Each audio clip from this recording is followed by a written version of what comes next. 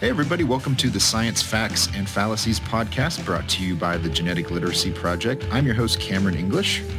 And I'm your co-host, Kevin Folta, a professor who cares about science communication. This is the weekly show where we discuss the biggest stories from the Genetic Literacy Project to keep you informed about groundbreaking developments from the worlds of science and medicine, and of course, to help you separate facts from fallacies as you read the headlines. Hello, everybody. Welcome back. Science, Facts, and Fallacies, episode 216. My name is Cameron English. I'm your host, as always, joined again by Dr. Liza Dunn, sitting in for Dr. Kevin Folta, who's off, probably not sleeping at all and learning to be a dad. Liza, welcome back. How are you? Thanks. It's so good to be here. How are you? I'm good. I just had half a cup of ice cream, so I've lowered my diabetes risk. I'm feeling feeling good. I'm going to have one after this, and I'm going to have a glass of wine too. Okay, there you go. So you're fighting your cancer risk. You're getting antioxidants. I don't know. I forget all the pretend health benefits of drinking wine. I just drink it because I like it. Yeah, me too. Okay. All right. Well, let's jump into our stories. We've got three as always. And all the stories are important, but there's one in particular we're talking about that kind of makes my blood boil. So we're going to spend a little bit more time on one of these than the other two. But let's get into it. So first up, farmers in the Philippines blocked from releasing GMO golden rice and eggplant by a 10-day Supreme Court ruling. Next, without glyphosate, critical wetlands and wildlife could be strangled by invasive plants. And finally, biofarming can help pioneer new treatments, but cumbersome, outdated regulations block innovation. Okay, so this first story is the one we're going to spend not too much time on, but there's a little unpacking we have to do to discuss all the relevant details. But basically, this news story we're talking about, this is from the Philippine Star. It's by a journalist named Neil Cerveos, I want to say. I hope I'm pronouncing that correctly. But in any case, the Supreme Court in the Philippines just ruled, at least temporarily, that golden rice cannot be released commercially. The farmers can't grow it and then sell it onto the market for consumption.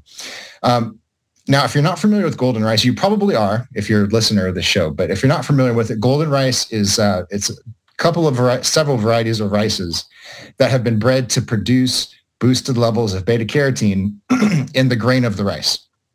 Because rice typically in the leaves produces beta carotene, but we don't eat that part of the plant. So we only eat the grain. So the trick was getting it in the grain. So when there's boosted beta carotene, you eat it and then your body converts it to vitamin A. Now, in the West, in the US and Canada and these kind of places, vitamin A deficiency isn't really a problem because we have an abundance of food and we can get lots of vitamin A.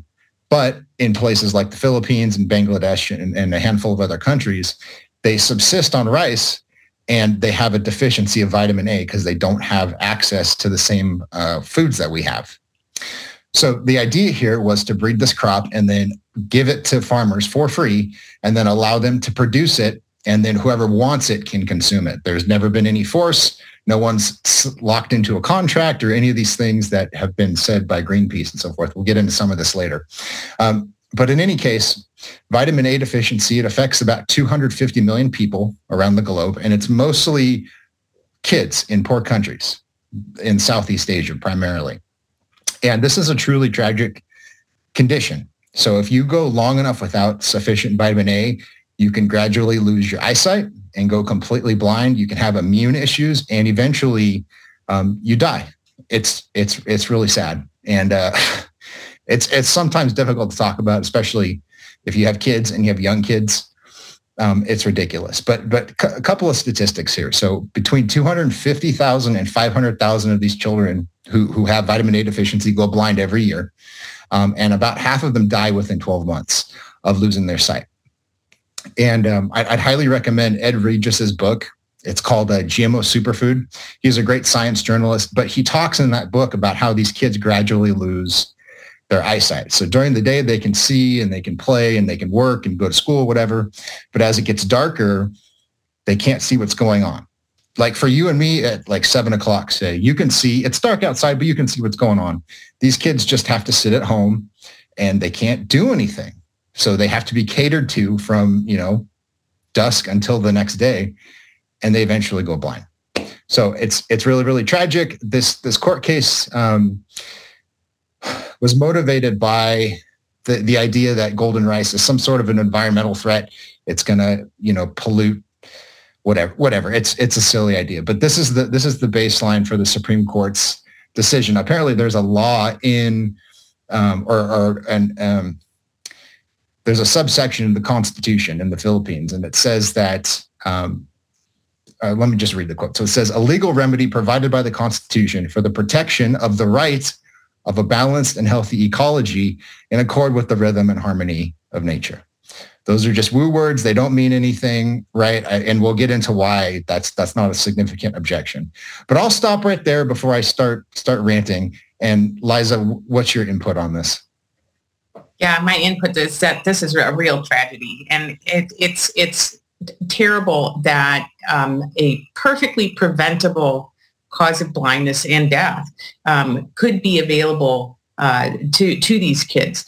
If you could deploy enough healthcare workers to put one drop of vitamin A under kids' tongues every 6 months or so, you could prevent this. If you had a way of fortifying your food, you could prevent this. The problem is that the vast majority of the world subsists on 3 grasses, and those 3 grasses are rice, wheat, and corn. And while they're good because they fill you up, they don't necessarily have all the micronutrients you need. And so you wind up with nutrient deficiency, and vitamin A deficiency is one of them. Vitamin A deficiency makes you very, very prone to get a devastating measles outbreaks too. And watching children get sick with measles and develop these necrotizing lesions that really are like flesh-eating lesions that will eat off their faces and things like that. They're really devastating. And I'd like to point out that we in the West don't have children dying of these diseases while we are lobbying against children getting preventative treatment for these things. And that's golden rice is an example of how incredible technology could prevent really, really devastating illness. And I actually have a long thread about this on my Twitter handle, but I like to think about it this way. Imagine if there was a drug on the market that could prevent childhood blindness and was given away for free. And then some NGO thought it was a way for big pharma to sneak in and get a hold of the market. And so they went all the way up to the Supreme Court to block it. They've done that over the past 20 years. So now imagine how many kids go blind over a 20-year period and die because they don't have access or to these treatments. So there's a real world similar case with pharma, right? And except for it's a better outcome than with golden rice, right? So river blindness is estimated to affect 220 million people around the world. And a lot of kids go blind, and it's carried by the black fly, which likes to be near fast-moving water, and it transmits a worm, the larva of a worm that then multiplies in lymph nodes and gets into the eyes and causes an inflammatory reaction and makes kids go blind. Well, Merck has a treatment for that, and it's a preventative treatment. And interestingly enough, it is ivermectin, which is listed as an essential medicine on the World Health Organization's list of essential medicines. And they have committed to donate it until river blindness is cured. And it has been greeted with all sorts of fanfare, and it's been thought this is a wonderful thing. Well, golden rice has not enjoyed the same kind of gratitude. Golden rice has been blocked by many NGOs who, once again, think that it's a way for, big ag to make a move on the market. And I'd like to point out that those children, the children of the people in those NGOs, are not at risk of going blind and are, in fact, not going blind. So once again, it's we in the West imposing our values on a susceptible population without understanding the ramifications of what that means. This makes me so mad. I'm sorry. It makes my blood boil. So I've shared this story once on here, but I remember a couple of years ago well, almost 2 years ago, my son was just starting to eat solids. It's like 7 months old. So he's in his high chair. He's eating a little bit of chicken and some rice. And he starts eating it and he's like, yeah. And he like slams on his high chair just in excitement because he's really enjoying his food. And I just had a moment as a new dad. And I said, this is great, just to see his reaction and to know that he's getting what he needs. And then in that moment, just because of all the stuff that I do with biotech and all the writing, I thought this kind of sucks because there's a lot of parents that can't do this, not because they don't want to, but because they literally don't have the food that they need to feed their kids. And it just, it just hit me. And it was a hard thing, but that's why I like talking about this. It's why my wife and I support a local food bank. It's like hunger is it kills people as we're discussing. So let's start knocking down this case that Greenpeace brought, because this is pure absurdity. And everything they said is either just wrong or it's a lie. And they have to know at this point. So the first thing and this comes from that Philippine Star article, they say that Syngenta owns the intellectual property on golden rice. And the implication is that, as Liza said, there's this big biotech company, this big chemical company, and they're going to sneak in, and pretty soon you're hooked on their rice and, right, game, set, match. No, in reality, both Monsanto and Syngenta gave up their intellectual property to let this project go forward. So they helped develop it, and then they released the patents that they had on the technology that was used to add this trait to rice. Now, there is a license for golden rice, but all it says is the trait can only be bred into publicly available rice varieties, and consumers can't be charged more than they would pay for plain old white rice that they get anyway. That's all it says. Oh, and it also says it can't be used for commercial purposes. So in other words, the license strictly forbids what Greenpeace and what some of these news articles are claiming. It's not allowed. Okay. Yes. Yeah, go ahead. Yes, and I actually met Adrian DeBach, who is one of the people who was involved in getting that licensing.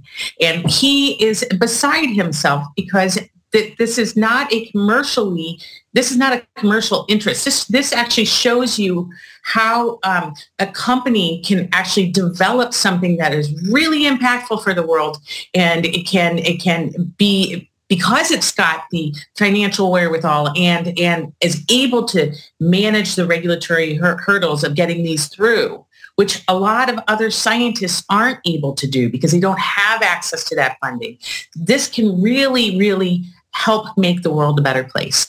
And he's very frustrated with the situation.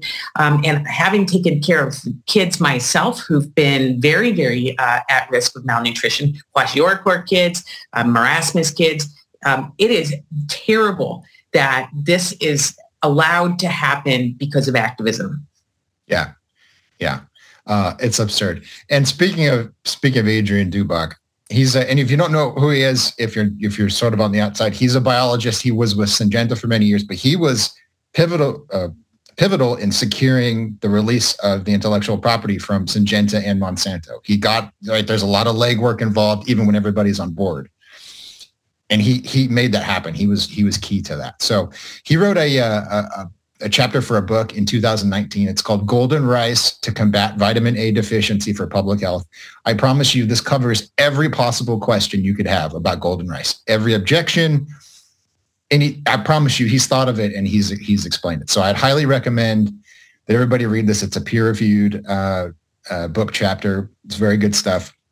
But let's keep going. Let's keep going here. So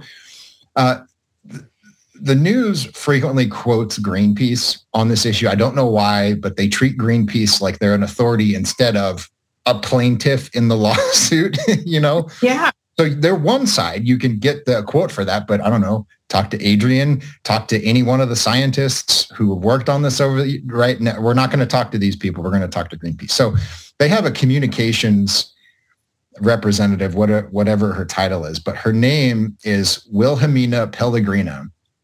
And one of the things she says, and this is a quote, she says, the involved companies and agencies have yet to show concrete evidence of any benefit these crops would bring to farmers and the Filipino people. That is just an outright and complete lie. And that's why I recommended Adrian's book chapter, because one of the things he talks about is the extensive amount of research that has gone on. And it's like at every level of this project. So they have to show that they can safely transfer the genes. I believe it's from daffodil and from a species of bacteria. They had to show that they could do that safely. They had to show that the amount of protein encoded by those genes didn't cause allergies. They had to do what's called substantial equivalence studies, where they compare golden rice to just regular rice, like the same variety of rice without the enhancement, the trait that boosts the beta carotene. They had to do animal feeding studies. I mean, like every level. And then they had to do trials to show that it didn't cause any kind of a risk to the environment. And this has been multiplied all over the world. So the FDA has reviewed and approved golden rice. We don't need it for the reasons we were talking about earlier. Canada reviewed it. Australia reviewed it. And I believe New Zealand also reviewed it as well. They're like their FDA, their equivalent of the FDA. And then, of course, Bangladesh and the Philippines are the countries that are actually going to utilize this. Their regulators and scientists reviewed it. So this has been studied to the nth degree. And nobody has been able to provide any objection to this that has withstood the test of time. And it's such an unfortunate thing, because why do we have regulatory agencies, and why do we go through all of this to make sure that we have an abundant, safe food supply if that work and those billions of dollars can get undermined by either litigation or legislation by people who aren't really actively involved in studying it? So it really undermines the ability for people to do something for the greater good. And when activists who are very anti-GMO get involved with these discussions, emotions take over. They really play to people's emotions and people's fear. And unfortunately, that leaves people with holding the bag. And if you can imagine being a mom watching your kid go blind and knowing that there's something out there to prevent that from happening, and because of the fear in the West about this, that is being imposed on other people. And because of it also has to do with the idea that somehow corporations are always behaving badly, and so cannot be trusted under any circumstances. That narrative and the fear narrative are actually harming the most vulnerable people in the world. Oh, and by the way, we need to point this out, if I didn't say this already. The Philippines already grows genetically engineered corn, and Bangladesh already grows brinjal or BT eggplant. It's insect-resistant eggplant. So, and those are commercial products that are sold for profit. So nothing is being like sneaked into these countries. Nobody's being duped. The farmers that grow those products, they go, hey, this is interesting. I don't have to use as much insecticide.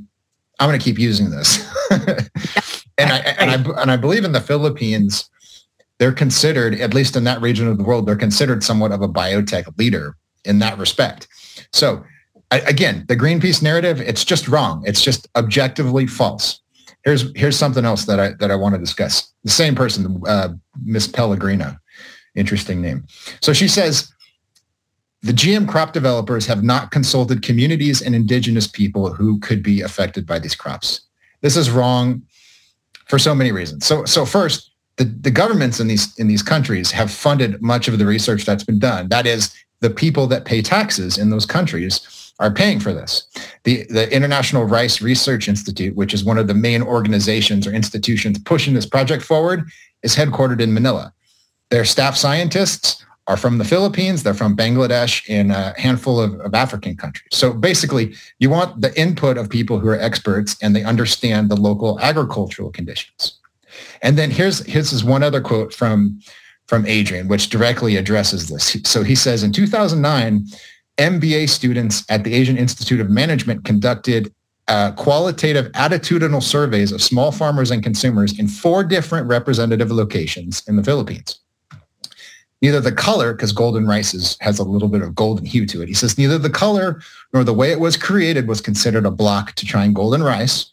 And the biggest concerns people had was that it was expected to assist their family's health and was affordable. And those have both been met, as we described. So again, Greenpeace is lying to everybody, right there. This is not some colonialist project. That's garbage. It's just false. And if anybody's being colonialist, it's them. Yes. Right? Because they're imposing their values on people who would benefit from a innovation that would make their lives better. Yes. And if you think about it, not just the color argument, right? Where do you find saffron rice? Right? People actually go out of their way. It's almost a sign of luxury to have golden rice at your meal, because saffron is extraordinarily expensive. So color, it shouldn't even play into the argument. Yeah. And again, it doesn't. It has no substance. It doesn't affect the nutritional quality of the rice or the environmental risk or any of that. No. But the point is like they absolutely did. Over 10 years ago, they went in there and they said, what do you think of this? Would you grow it?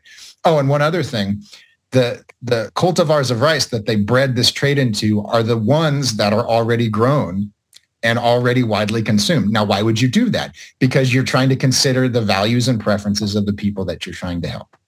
So Greenpeace, I have 4-letter words for you. We're going to keep this family friendly, but go ahead. I'm sorry. And the very last thing about that is scientists in their own countries doing great innovative work in biotechnology to improve the food security for their own countries, are at academic institutions and things like that, are being denied the ability to make their science help their local populations. And that's just a travesty. Yeah, there's he's a writer for Genetic Literacy Project, but he is, I think he's almost finished with his degree, but he's in Uganda and he writes about this all the time. And he says, you're scared of these big biotech companies, but they don't usually develop the products that we grow because we don't grow a bunch of corn and we don't grow a bunch of soy. There's specific staple crops we grow, and we have the expertise. We have scientists that have been trained, and they're doing this for us. And there's companies in our countries that are doing this for us. So this is very much, a handful of pseudo social justice activists who are harming people. People are dying because of this. So the thing is, once again, I'll say this over and over again, agriculture is the foundation of civilization. Yeah. And if you can have a productive farm, your children aren't tied to the land. Mm-hmm. You as a woman are able to go get an education and, do things that are not tying you to the land as a subsistence farmer. And that gives you opportunities that sort of lift you up, right? And that's what happened in the United States. In 1900, 45% of us farmed, and we lived to the ripe old age of 45. In 2000, 2% of us farmed. And now we're living close to 80. And that's because people were able to use really good tools to be able to get themselves off the farm, and people who chose to farm were given the opportunity to farm the most efficient way. And so I think that denying developing countries this technology is really chaining people to the land, and they aren't going to do it. Hungry people aren't good stewards of their environment. All they care about is eating. Yes. They will do everything they can to feed their children. So we need to rethink the way we approach modern agriculture. There are not enough people who advocate for its benefits. 100%. 100%. We don't have a clean environment because we have a big bureaucracy called the EPA. We have that, and we have all the rules we have because we have lots of money and relatively huge amounts of free time where we can think about these kind of secondary problems, because most of our kids are not going hungry and we're not dying of preventable diseases. So we can move on to stuff like air pollution and we can worry about and romanticize subsistence farming, even though none of us could do it. Yes. Yeah. Yeah. That's my challenge always to people who go move to Bangladesh and go live the way you're telling them to live. And when you do that, okay, right, then you're living it down. But until then, I just don't want to hear from you. Yep. All right. let's move on before I start throwing things around my office and talk about, actually, I'm probably going to do that anyway, because we're talking about glyphosate again.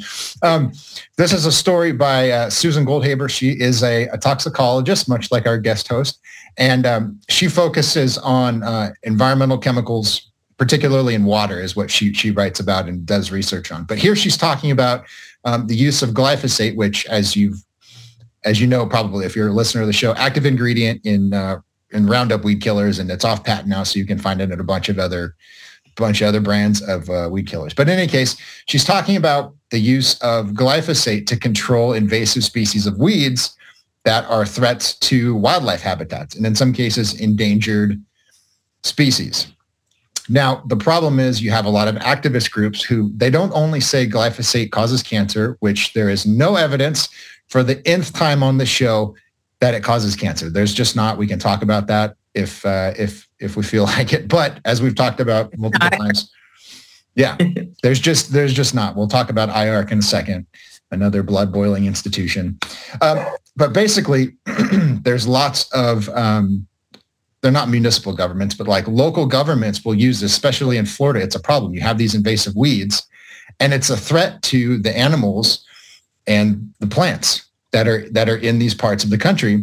And so one of the great environmental groups is Nature Conservancy, because they've taken a very brave stance on this. And they've said, look, we understand some people, some of our colleagues are concerned about glyphosate, but the reality is, in terms of ecology, this is a very, very valuable tool, and we need to keep using it. And one of the reasons is that, like in rural Florida, where you have some of these out of control weeds, it's miles from civilization. You can't just walk in there and start hacking weeds apart, right? It's deep in Florida. It's not practical. So you can go in there with a backpack sprayer, or you can go in there and treat it with glyphosate. And it's hugely important. But this, again, is just one of the negative consequences of this assault on glyphosate, right? So it's being pulled off of the consumer market because they're trying to prevent some of these lawsuits. Now, of course, it's still going to be available because, as I said, it's off patent. Lots of companies sell it. So, right, this is a charade invented by the lawyers, right? We're fighting for public health, but in reality, it's not going. It's silly. But again, this is one of the consequences, right? Is like you're going to have to figure out how to manage these invasive species. So, can I tell you about a couple of California invasive species that actually directly impact urban communities? So this is so people if they can't see it, they don't really think about it. But this is a big deal in California for a couple of reasons. So water rights are a huge deal in California, and California's water system supplies over 30 million people and 5.5 million acres of farmland. And they require 3 million of those require irrigation. So some of the stuff that impacts that is water reservoirs, right? If you don't have enough water in your reservoir, people are fighting over who gets to drink water and who gets to irrigate their crops so you can feed people, right? Well, if you have an invasive species of plant in your water reservoir, that's a problem. And so what's in there? Well, water hyacinth is. And water hyacinth was introduced into the U.S. in 1884 and has become known as the fastest growing plant in the world. One plant the size of your hand can grow into a mat of vegetation covering 6,500 feet and 6 feet deep. And that chokes out local plant species and decreases dissolved oxygen and nutrients in water, and it blocks the sunlight. You get anoxic dead zones and fish kills, and then it becomes a breeding ground for Aedes mosquitoes, which carry Zika and West Nile and dengue. Dengue is a hemorrhagic fever like Ebola, and that insect is an invasive species as well, and it's been found all over the United States now. The other thing it does is it can transpire 400 cubic meters of water per hectare. And that causes water levels to dry up in these reservoirs. Now, it's a big, huge problem in Lake Victoria in Africa. It's choking out Lake Victoria as well. And so it transpires a lot. The other huge problem in California is Arundinodox, which can grow 25 feet in a year. And it's the giant reed that looks a little like bamboo. it's also very thirsty, and it can transpire 56,200 acre feet of water per year in the Santa Ana River. If Arundo were not drawing that much water from the river, it would be enough to serve a population of 190,000 at the cost of $12 million. That's the impact of this. Now, Arundo also has this other kind of maybe unforeseeable problem. It loves to be kindling for forest fires. And so what it can do is it bridges natural breaks, because rivers are going to be natural breaks for jumping from forest fires. And it acts like wonderful kindling for setting huge forest fires in California. So these really have huge impacts on both urban and rural societies, and they need to be managed. Yeah, it's very, very important. And another thing, and this is just a side issue, but it's really frustrating. A lot of the activist groups who are opposed to glyphosate, they are also very, very adamant about how California regulates and distributes water. And they're very concerned, and this is so ironic to me, they're very concerned about releasing water for irrigation for agriculture and so forth, because, you know, there's the West California guppy, or like whatever rare fish species or some kind of algae, like they're freaked out about losing all of these supposedly endangered species. And I get that on one level, but frankly, I need water, right? Kids need water. We need to grow food. I care about water for public health, clean drinking water for public health, more than I do some fish or whatever. But even once again, you are thirsty or you are hungry, you're going to be eating those guppies. Yes. Right? Let's go spear fishing. Let's do it. That's exactly right. Yes, it's enormously important. But just on their own terms, these same groups are allowing some of these invasive species to grow that can be controlled with pesticides, because they don't like who makes the pesticides, because this is more about fighting corporations and fighting capitalism than it is about protecting the environment. And it actually costs people so much money. So the town of Windsor in 2018 did a study looking at, in California, looking at how much it would cost to convert all of these acres to hand weeding, right? So this little town, right? Quote, to convert all bedding areas to hand weeding with no chemical use would increase the current annual cost from $33,000 to approximately $280,000 for weed control. Hand pulling weeds will require an increase in contract labor, which is a current staffing challenge. Mm-hmm. This has been known to increase workers' compensation rights because of constant bending, twisting, and stooping to remove the weeds. So we don't have the labor. So the weeds grow out of control. They take over water supplies, and they cause forest fires. The other option is you could use a very inexpensive, off-patent, virtually non-toxic chemical if you're a person, and if you're not a plant or a microbiome, some microbiome, right? You could use that and protect public health from wildfires and water and invasive species of plants and insects. It's mind-boggling that we're even having this discussion. Yeah, it's pure foolishness. Let's briefly say something about IARC, the International Agency for Research on Cancer. As we've said a bunch of times, they did what's called a hazard assessment, which just means they found some evidence that at some dose, at some exposure, glyphosate, hypothetically, if you forget to carry a one and you only look at the studies that meet the conclusion you want, could potentially be a carcinogen. Now, the problem was, and this has been criticized, very few people take this review seriously unless they're lawyers or activist groups. And one of the reasons is they looked at animal studies, and they found studies where rodents got tumors. And then there were other studies, I forget which sex it was, but it was either the male rodents got tumors or the female rodents got tumors. I forget which one. But they looked at the ones where the animals got sick, and they said, oh, this is what we need. Let's just, we don't need these other ones, right? And they just, if you read the report, they kind of say something like, well, we looked at these rodent studies and these other ones weren't really relevant, They changed the conclusion of the studies. Yes. That they reviewed. Yes. They said the studies said that they weren't carcinogenic, and they decided for some reason that they were, even though it wasn't true.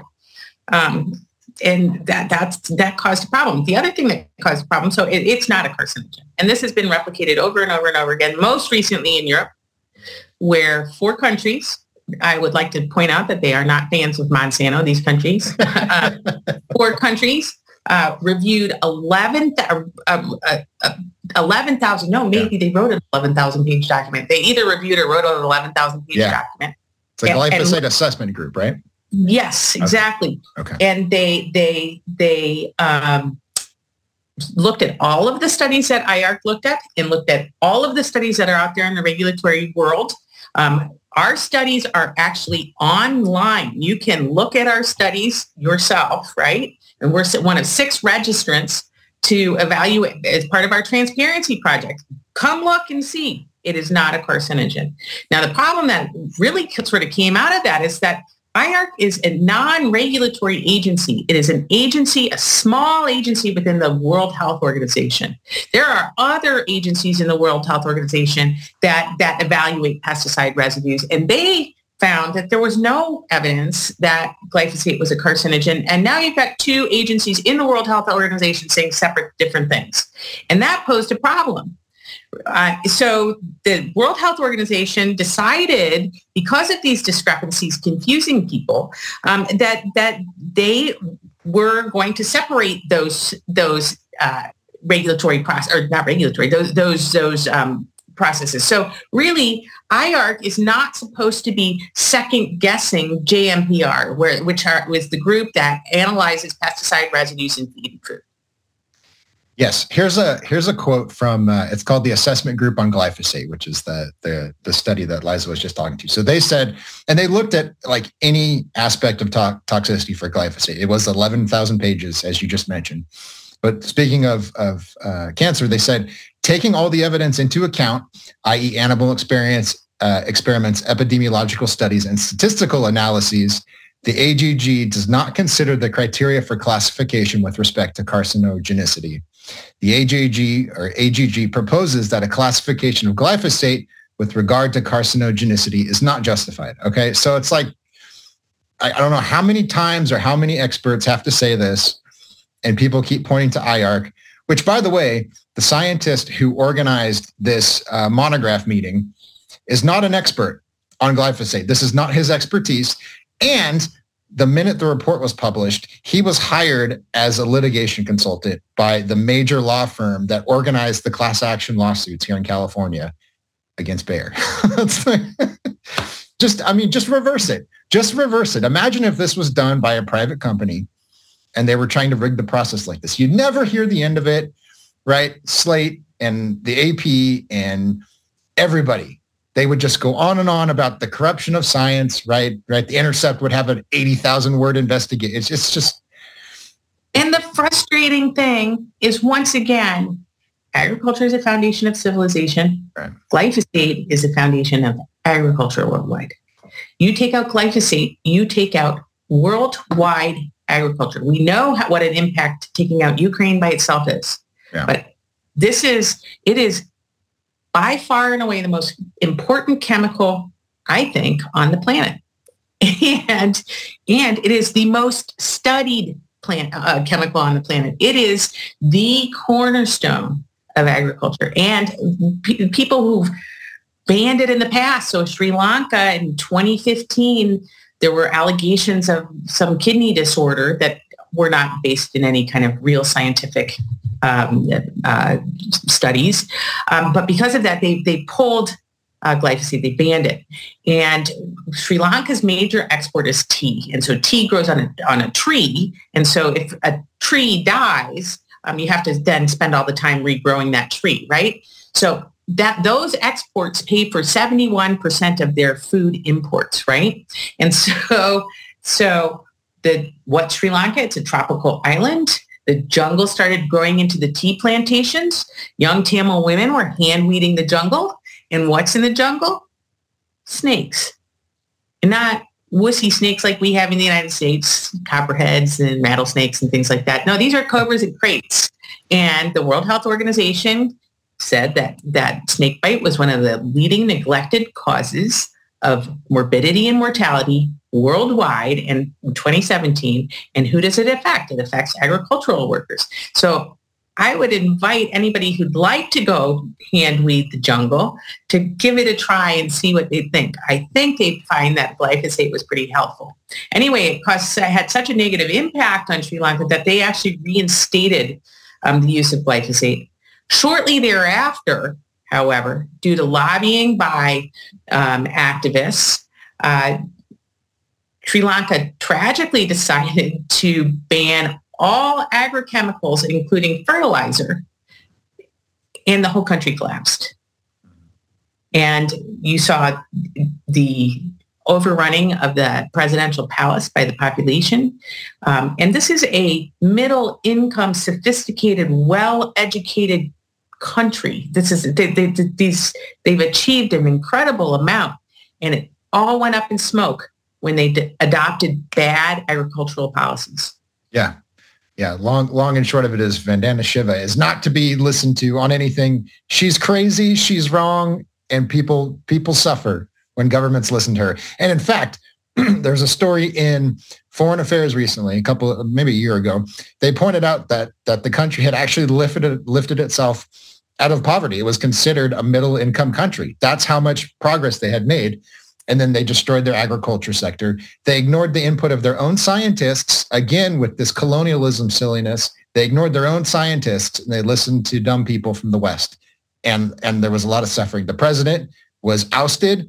People jumped over, hit the fence of his palace, and they started swimming. And they said, we're not leaving until this is fixed. Okay, so like, I don't know what else you need. This is bad. This is so bad, invasive species are the least of your worries. One final thing before we move on. This is from Jeffrey Cabot, cancer epidemiologist. He's been on the show a couple of times. He pointed out in an article in 2018 for Genetic Literacy Project that glyphosate has been so thoroughly studied and so widely used over the last 4 decades, they've run out of ways to study it. Like there's no study design that you could do that would tell you something new about this chemical. There's nothing else to do. So, yeah. There isn't. It's very well understood. Yeah. Okay. We'll leave that there. Otherwise, I'm just gonna keep ranting. I'm turning into my father. I'm turning into a grouchy old man. Okay. All right. Final story for the day. We're talking about biofarming. This is an article. It was originally published by the Cato Institute, reprinted by Genetic Literacy Project. It's called Biofarming Can Help Pioneer New Treatments, but Cumbersome Outdated Regulations Block Innovation. Authored by two of my favorite people in this field, Dr. Henry Miller and Dr. Kathleen Heffron. They're both great science communicators, and they're good at bringing this technical stuff down to a level where normal people like me can understand it. I really appreciate that. But here they're talking about biofarming, which is basically the practice of growing active ingredients for drugs in plants instead of synthesizing them in the laboratory and then manufacturing them in mass. You grow them in plants. And this has been pretty effective over the years. Aspirin, for example, is an example of actually getting the active ingredient from nature. So that came from willow bark. Statins are another example. There's a COVID vaccine we'll talk about in a minute that was produced through plant biotechnology.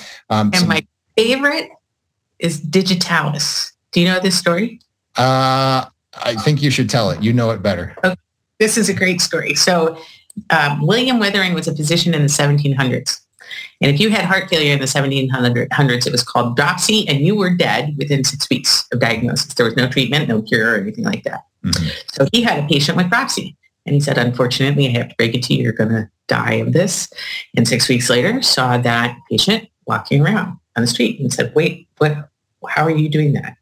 And he said, I met a gypsy, and she had a potion, and she gave me this potion, and I feel much better.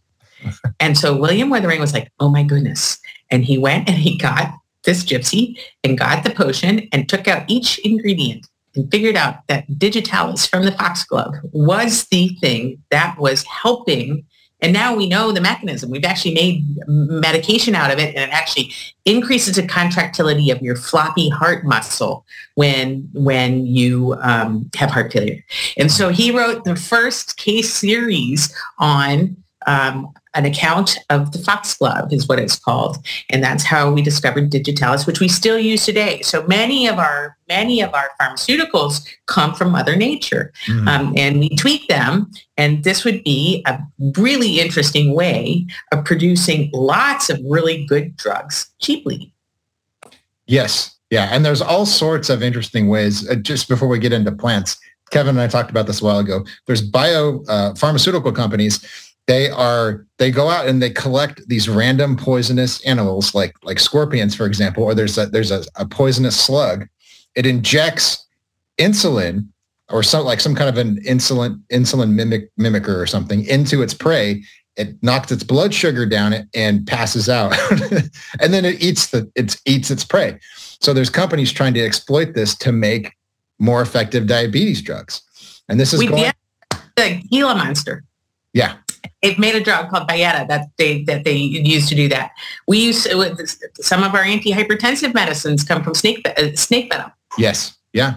So we use all of these things. If you got a chemical with a potential to a natural chemical that has a physiologic effect, you can use that to make people healthier. Yes. Yeah. So the basic idea here, it's one we've been using for, science globally, right? The idea is you can take the gene of interest, you can put it in another organism and mass produce it. So we do that with insulin. We've been doing that since 1982. The hepatitis B vaccine is another example where they put the gene that produces the relevant protein into baker's yeast, and it produces the active ingredient.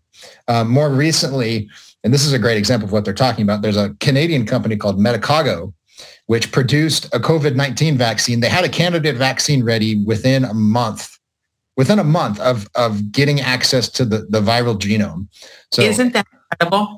It's crazy. And for reasons we'll get into in a minute, it still has not been authorized anywhere in the world, but they were able to synthesize the relevant DNA from the virus and then put it into a bacteria that infects plants really well, infect the plants with it. They use tobacco plants, and then they mass produce what are called virus-like particles. And then these are the antigens that you purify and you put into a vaccine.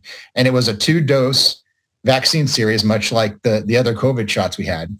And it was rejected, as many of these drugs are, or they're never brought to market for stupid regulations. So in this case, the World Health Organization said, we're not going to license this vaccine for COVAX, which is this international organization that distributes free vaccine to basically to poor countries that can't afford it.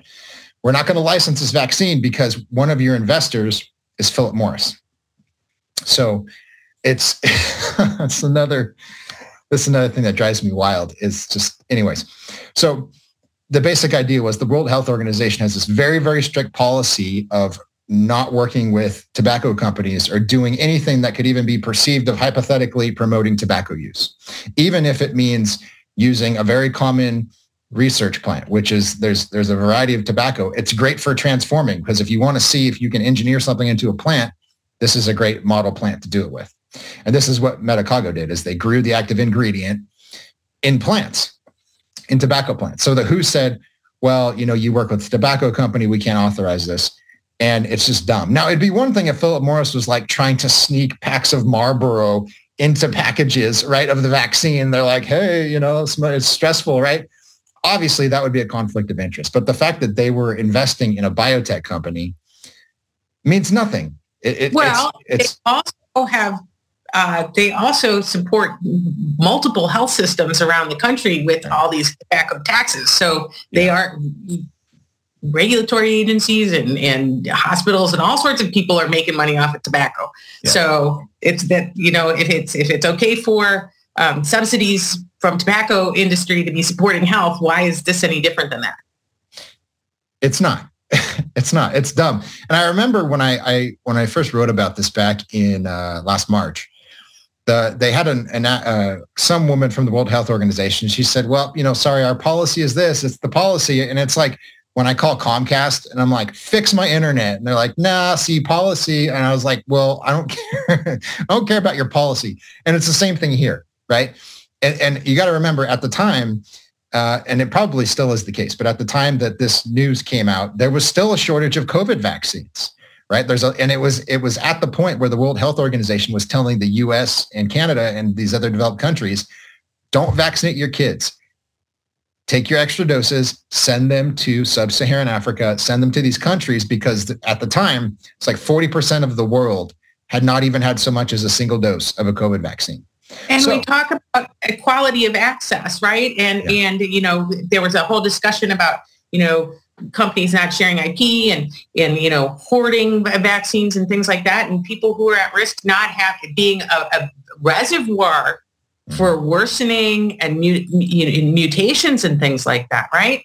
So if the goal was to really truly help the majority of people, this is a big deal.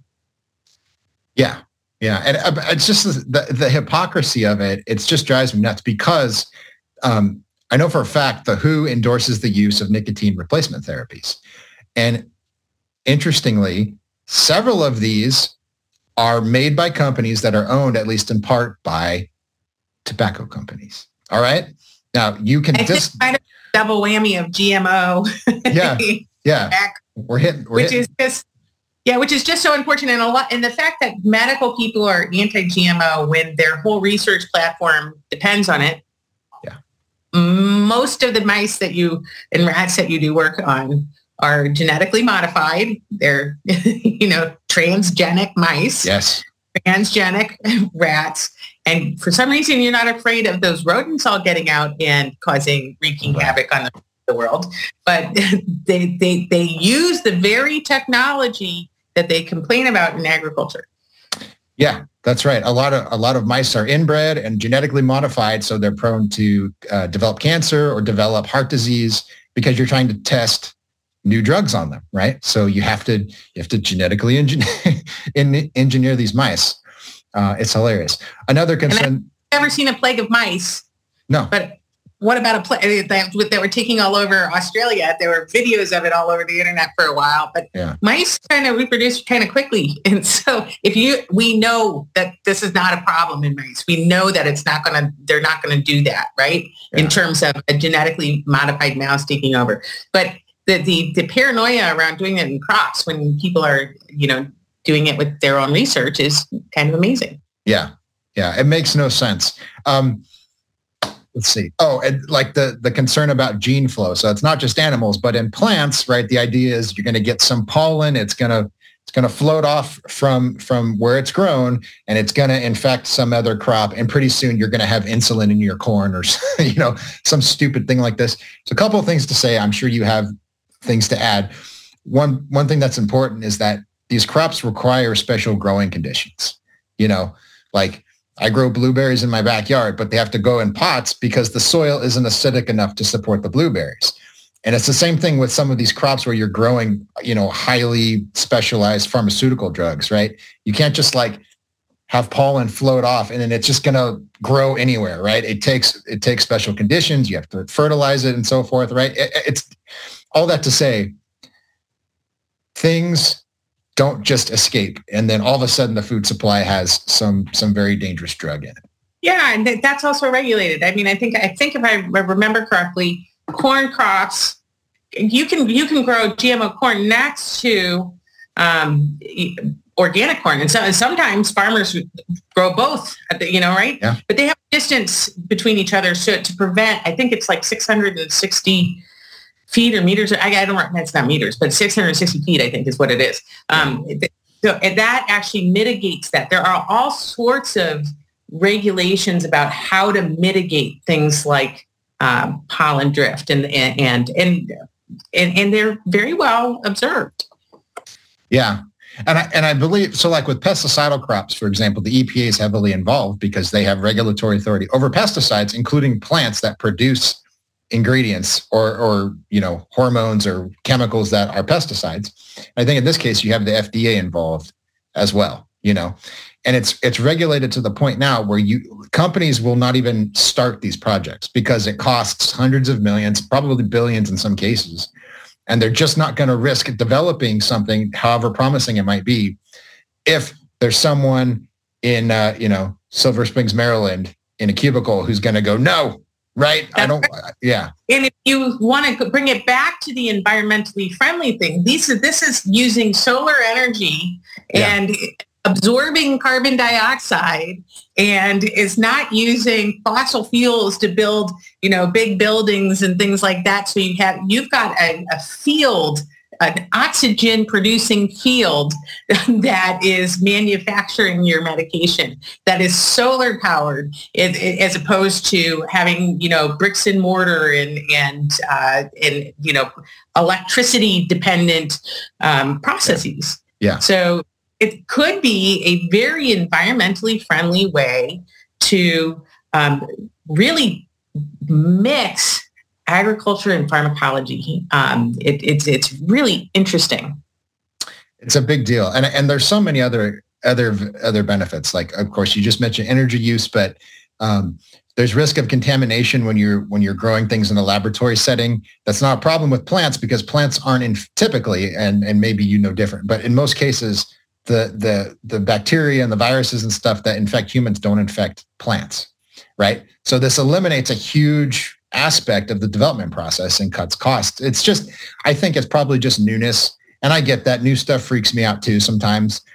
But in this, it's like, do you want cheaper medicine that works? Because I do. Perfect example of One Health, right? One Health, everybody's talking about that in regulatory circles and medical circles and veterinary circles.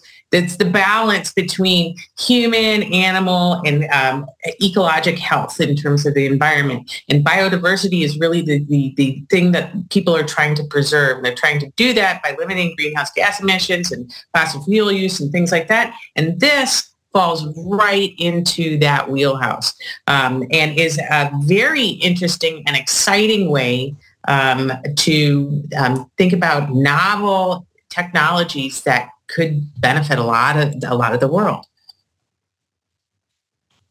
Yes, I sometimes, like, we talk about these issues and it's the same story more or less over and over. It's like, there's this technology, we know how to use it, it works really well. Here's the real downsides we know about.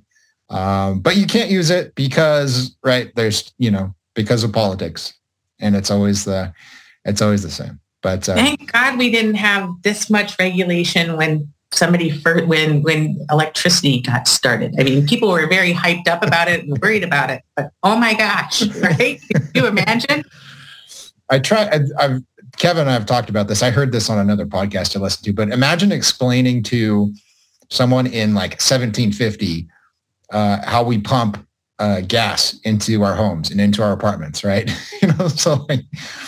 So there's going to be this giant apartment building, and we're going to run flammable gas all the way through this building, and you're going to use it to cook your food and heat your water. You know what I mean? Like, they'd be like, what? You're going to pump flammable gas into your house?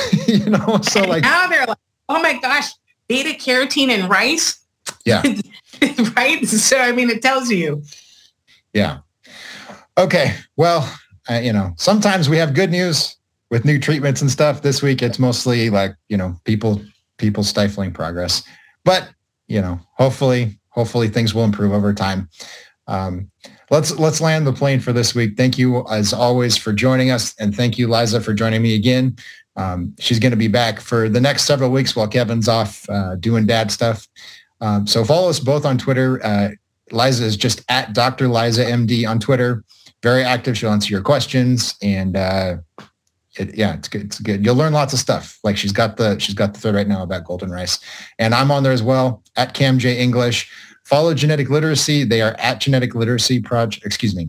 They are called the Genetic Literacy Project. They are at Genetic Literacy on Twitter. And with that, we'll be back next week with 217. See you then. Thanks for having us.